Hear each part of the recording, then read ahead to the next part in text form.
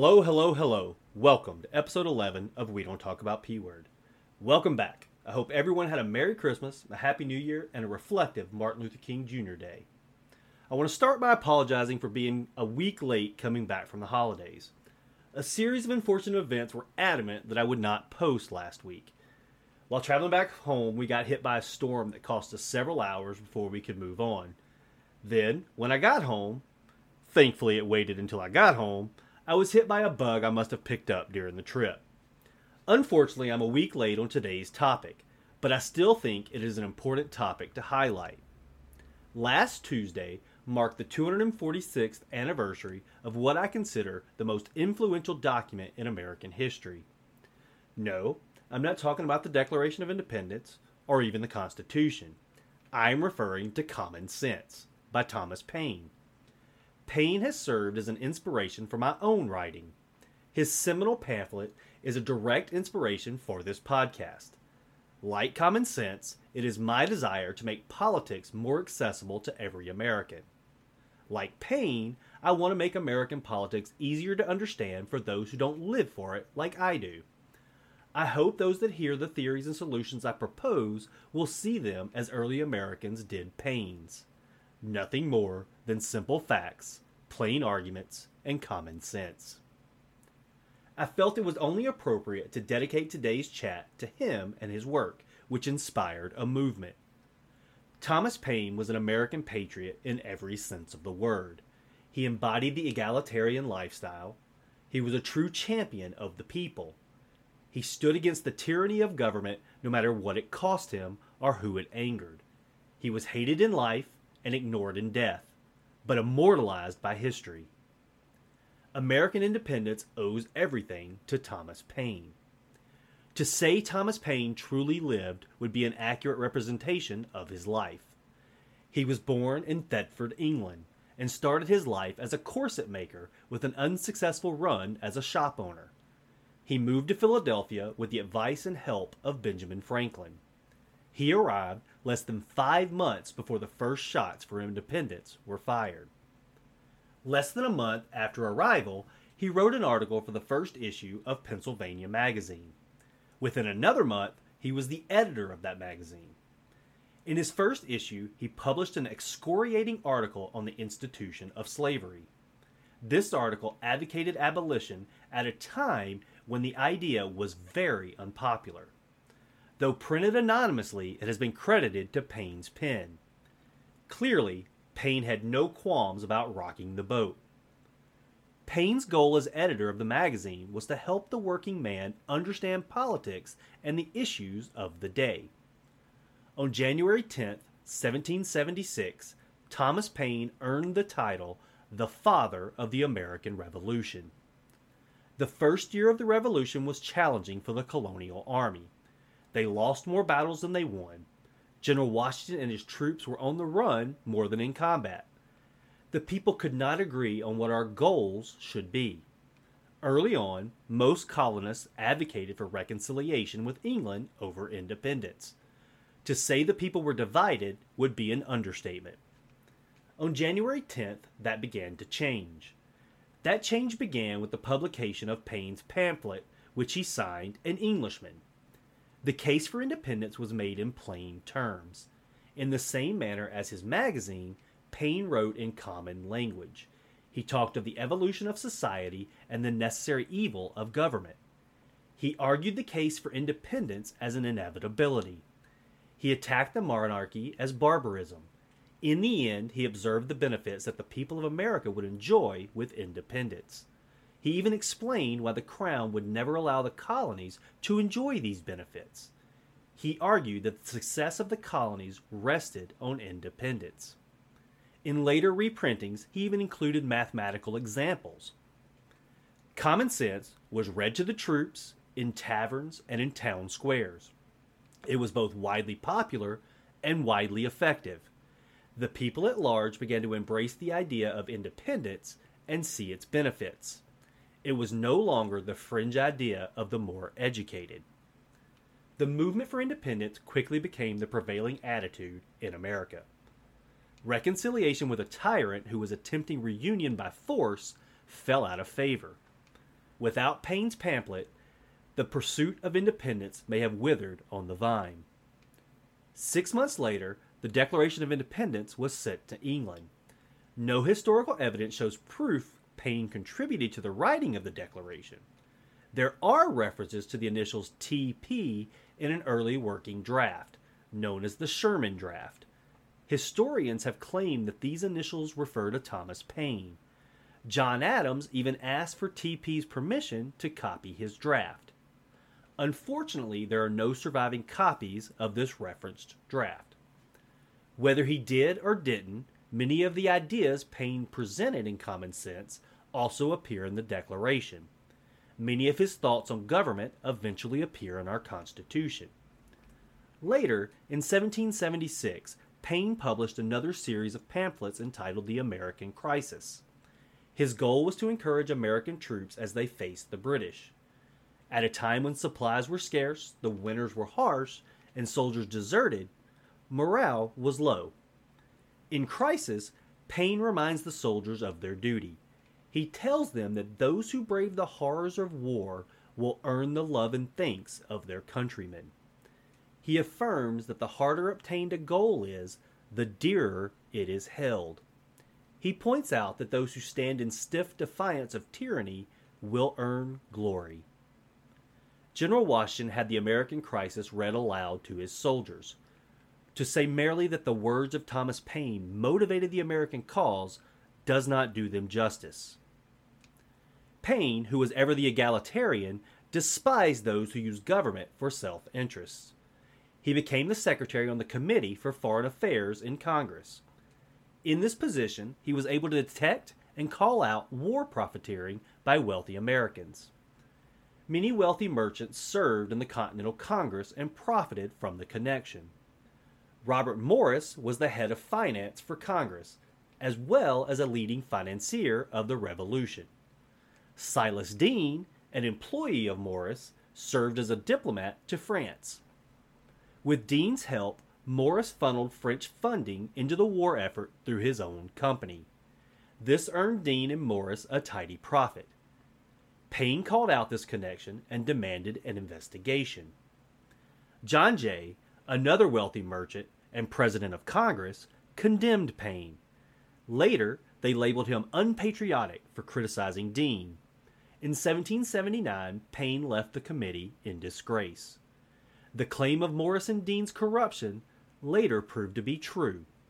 It seems that the corporate political agenda has been alive and kicking for quite some time. In 1780, Paine further angered moneyed interests by publishing The Public Good. In this pamphlet, he challenged ownership of lands west of the colonies. He suggested the government should own these lands and not individuals. Many wealthy land speculators had laid claim to large swaths of wild land to the west of the colonies. This pamphlet angered many of them, including Washington, Jefferson, and Madison.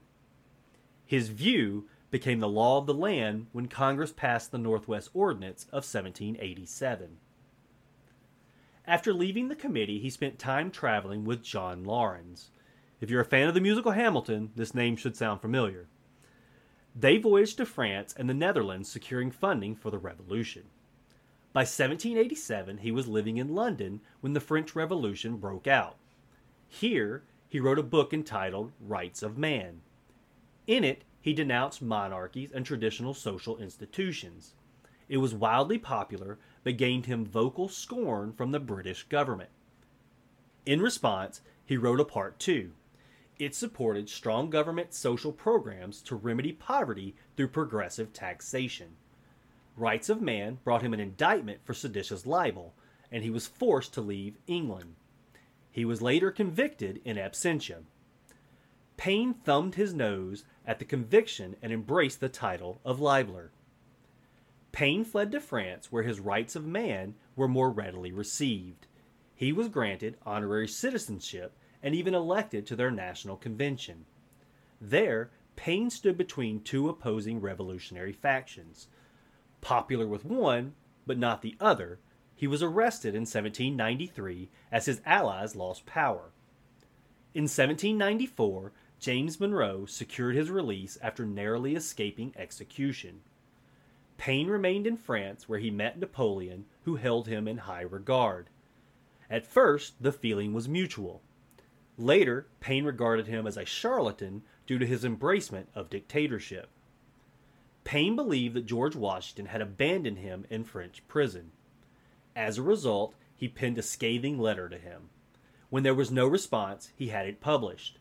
This further lowered his esteem among his fellow Americans. In 1802, Paine returned to the United States at the invitation of Thomas Jefferson. 7 years later, Paine died in Greenwich Village, New York, at the age of 72. Only 6 people attended his funeral. A man whose life should have been mourned nationally was forgotten. Though common sense is 246 years old, it still holds wisdom for us today. For me, I fear his opening line may apply to my own writings. Perhaps the sentiment contained in the following pages are not yet sufficiently fashionable to procure general favor. A long habit of not thinking a thing wrong gives it superficial appearance of being right and raises at first a formidable outcry in defense of custom. But what can common sense teach us today? One of the most important lessons Paine teaches us is that the cause of America is the cause of all mankind. In every sense of the word, American democracy is an experiment. We have been attempting to prove our thesis for 246 years. At the time, the world looked at us and laughed. A nation governed by the people could never succeed. Everyone needed a ruler. So far, we have proven them wrong, but that could change at any time. I know it doesn't seem fair, but this experiment never ends. The American experiment is eternal. The world watches the oldest modern democracy. Some cheer us on, some hope for our demise. Our actions, successes, and failures can strengthen or weaken the cause of democracy. If we continue to succeed, we weaken autocrats. If we fail, they will point at us and say, it was doomed from the start. This is why events like the Civil War, Watergate, and January 6th are such pivotal moments in history. The effects reverberate around the world. Autocratic leaders smirk while democratic leaders grimace. An attack, a setback to American democracy, is a setback to the very institution of democracy. We must do what is in our power to protect that institution. The ideals of democracy, in Paine's own words, is the concern of every man to whom nature hath given the power of feeling. In a line I drew attention to in episode 9, Paine points out that government is a necessary evil. This is like Madison's later comment in Federalist number 51. If men were angels, no government would be necessary. Humans are fallible creatures. We are hardwired to seek our desires and follow our impulses. Since some humans are prone to evil, we must accept regulation in exchange for the protection of a government. Paine reminds us today that the people's voice is the best way to defend against those evils. In common sense, he's speaking of the tyranny of monarchy. But this is still appropriate to political parties controlled by special interests today. People have not suddenly become angels, and evil has not been driven out. Lastly, I want to discuss 2 points Paine makes on the establishment of government. The government he outlines is an obvious precursor to the government we now enjoy. He discusses 2 concepts that we as a nation have gotten away from. They were a means to ensure a government by the people. Unfortunately, they have been limited over time for convenience. The first I want to talk about is encapsulated in this line. If the colony continues increasing, it will become necessary to augment the number of representatives. The Constitution requires at most 1 representative for every 30,000 citizens. Until 1929, we added representatives as needed after each census. We have used several methods for apportionment throughout our history. Apportionment is the process for assigning the number of representatives per state. In every new apportionment, the number of citizens represented per representative has increased. In 1929, Congress passed the Permanent Apportionment Act. This act locked the number of representatives at 435, with a limited exception in 1959. It has remained the same ever since. The problem is that as the population grows, the number of representatives doesn't.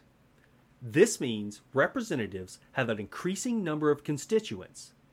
The more people they represent, the less familiar they become. The larger their constituent base, the more detached from community they become. As of 2020, one representative, on average, represents over 750,000 Americans. It is impossible for one person to be representative of 750,000 constituents. This defies the purpose of a House of Representatives. I am not advocating for a return to adding one representative for every 30,000 citizens. I'm not even advocating Madison's proposed amendment that would have increased to one for every 50,000 by now. A House of Representatives would be unwieldy at 6,000 members. What I am saying is that we have lost true representation of the community. I believe Thomas Paine would agree. We have lost true representation for the benefit of partisan interests. It is impossible for one person to relate to the concerns of 750,000 constituents. That's not a community, that's a not-so-small country. There is a number that makes sense, but 750,000 isn't that number. We must improve community representation in the United States. With modern technology, there is no excuse. We should be able to find an answer. If that requires building a new House of Representatives to house a larger body, then so be it. I would rather build a new building than watch the foundation of democracy crumble. The last lesson of Paine I want to point out comes from the same paragraph. That the elected might never form to themselves an interest separate from the electors. Prudence will point out the propriety of having elections often, because as the elected might be by that means return and mix again with the body of the electors in a few months. Their fidelity to the public will be secured by the prudent reflection of not making a rod for themselves. This furthers the need for a smaller number of constituents per representative. He advocates returning to their districts often to mingle with their constituents. He says this ensures common interests and leads to natural support. But there is more to this statement than just representation. Over the years, we have seen that politicians become detached from community. They exist in a bubble. They become more a product of Washington, D.C., and less of the states and districts they represent. The partisan infighting corrupts them, and they carry this toxicity to their constituents. Over time, they stop working for the people and focus on the party. This detachment may stem from representing such a vast and diverse electorate. It may also be as simple as too long spent in Washington. Either reason is irrelevant. The only difference is how quickly one becomes detached. When they become detached, they begin representing interests separate from their electors. To hide these separate interests, they spread partisan toxicity and spin. They do this so that they can continue getting elected. This politics of self-interest is contrary to the ideals of American democracy. Paine's statement here makes a compelling argument for term limits. When representatives are no longer representing the people, they have no business serving. Unfortunately, as politics has become more partisan, self-serving politicians become harder to spot. When we accept spin and lies as truth, we fail to recognize those who aren't working for the people. The answer to this is term limits. I know, if one of my undergraduate professors is listening, I know they just gasped in horror and clutched their proverbial pearls. Their argument was always in opposition to term limits. Many of the founders made the same argument. You run the risk of losing experience at legislating. You create a situation where inexperienced legislators don't know how to govern. To that, I say this. All members of the House could choose not to run for re-election, and the same would happen. We can't govern on the what-ifs. I am not advocating a short term limit. I don't think there's anything to be gained from that. The experience of senior politicians is important to the smooth function of government. But many spend longer in government than is healthy for our republic. Outdated ideas and legislative inaction stems from politicians' entrenchment in their own legacies. Government stagnates without fresh ideas from younger generations. Thomas Jefferson made an argument for laws that expire every generation. I don't necessarily agree with this on laws, but I do believe a version of this would be appropriate for term limits. No politician should affect politics for more than a generation. This should include senators, representatives, and yes, Supreme Court justices. Political stagnation is a serious problem in our political system. Term limits would help to reduce this. Term limits and an increase in representatives are subjects for future episodes. For now, it is interesting to see how the ideals espoused by Thomas Paine can relate to us today. After 246 years, he is still providing counsel to the people. Common Sense was written at a time of crisis in America. Much like the crisis we face today, the people were divided. Some understood the situation they faced, while others only saw the ugliness of war. Some sought reconciliation, while others demanded independence. The words of Thomas Paine were able to unite them as warriors for the rights of the people. Thomas Paine ignited a movement. He showed the people that there was a better way. He showed the people that the power was in their hands. He stirred the masses to action and showed the world that democracy was the only answer. America owes him everything. The cause of democracy owes him everything. Today we fight a similar fight. We fight the aristocracy of the political and corporate elite.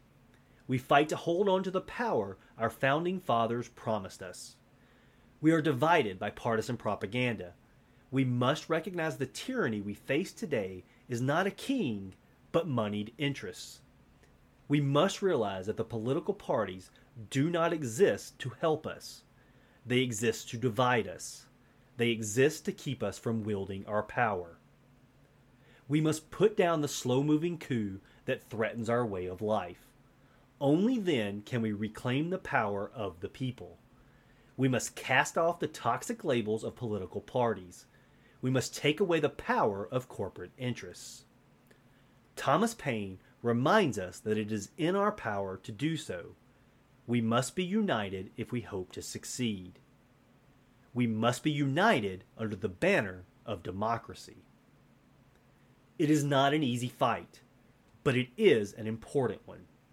We must move past the propaganda and our prejudices.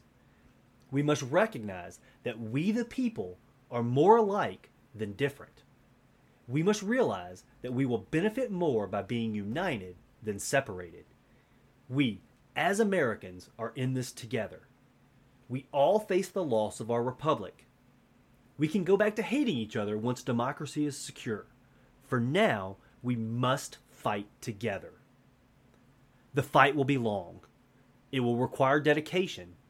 It will require courage. For that, Thomas Paine has one last piece of counsel from his 1776 pamphlet, The American Crisis. These are the time that try men's souls. The summer soldier and the sunshine patriot will in this crisis shrink from the service of their country. But he that stands it now deserves the love and thanks of man and woman.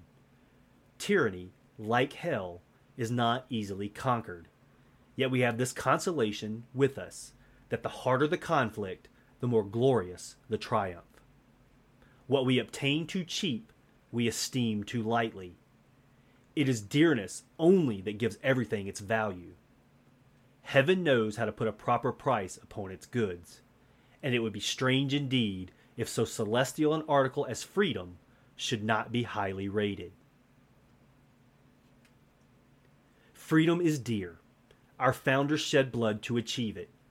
For 246 years, our military has shed blood to maintain it. It is our debt to now lose sleep and do the same. It is within our control. Always remember, we the people are the power. Thank you for joining me on episode 11 of We Don't Talk About P-Word. Please head over to www.talkpword.com and subscribe to my podcast. Also like, follow, and share on Twitter and Facebook. Any questions or comments, you can direct them to talkpword@gmail.com. Until next time, qui custodiet ipsos custodis, populus facere.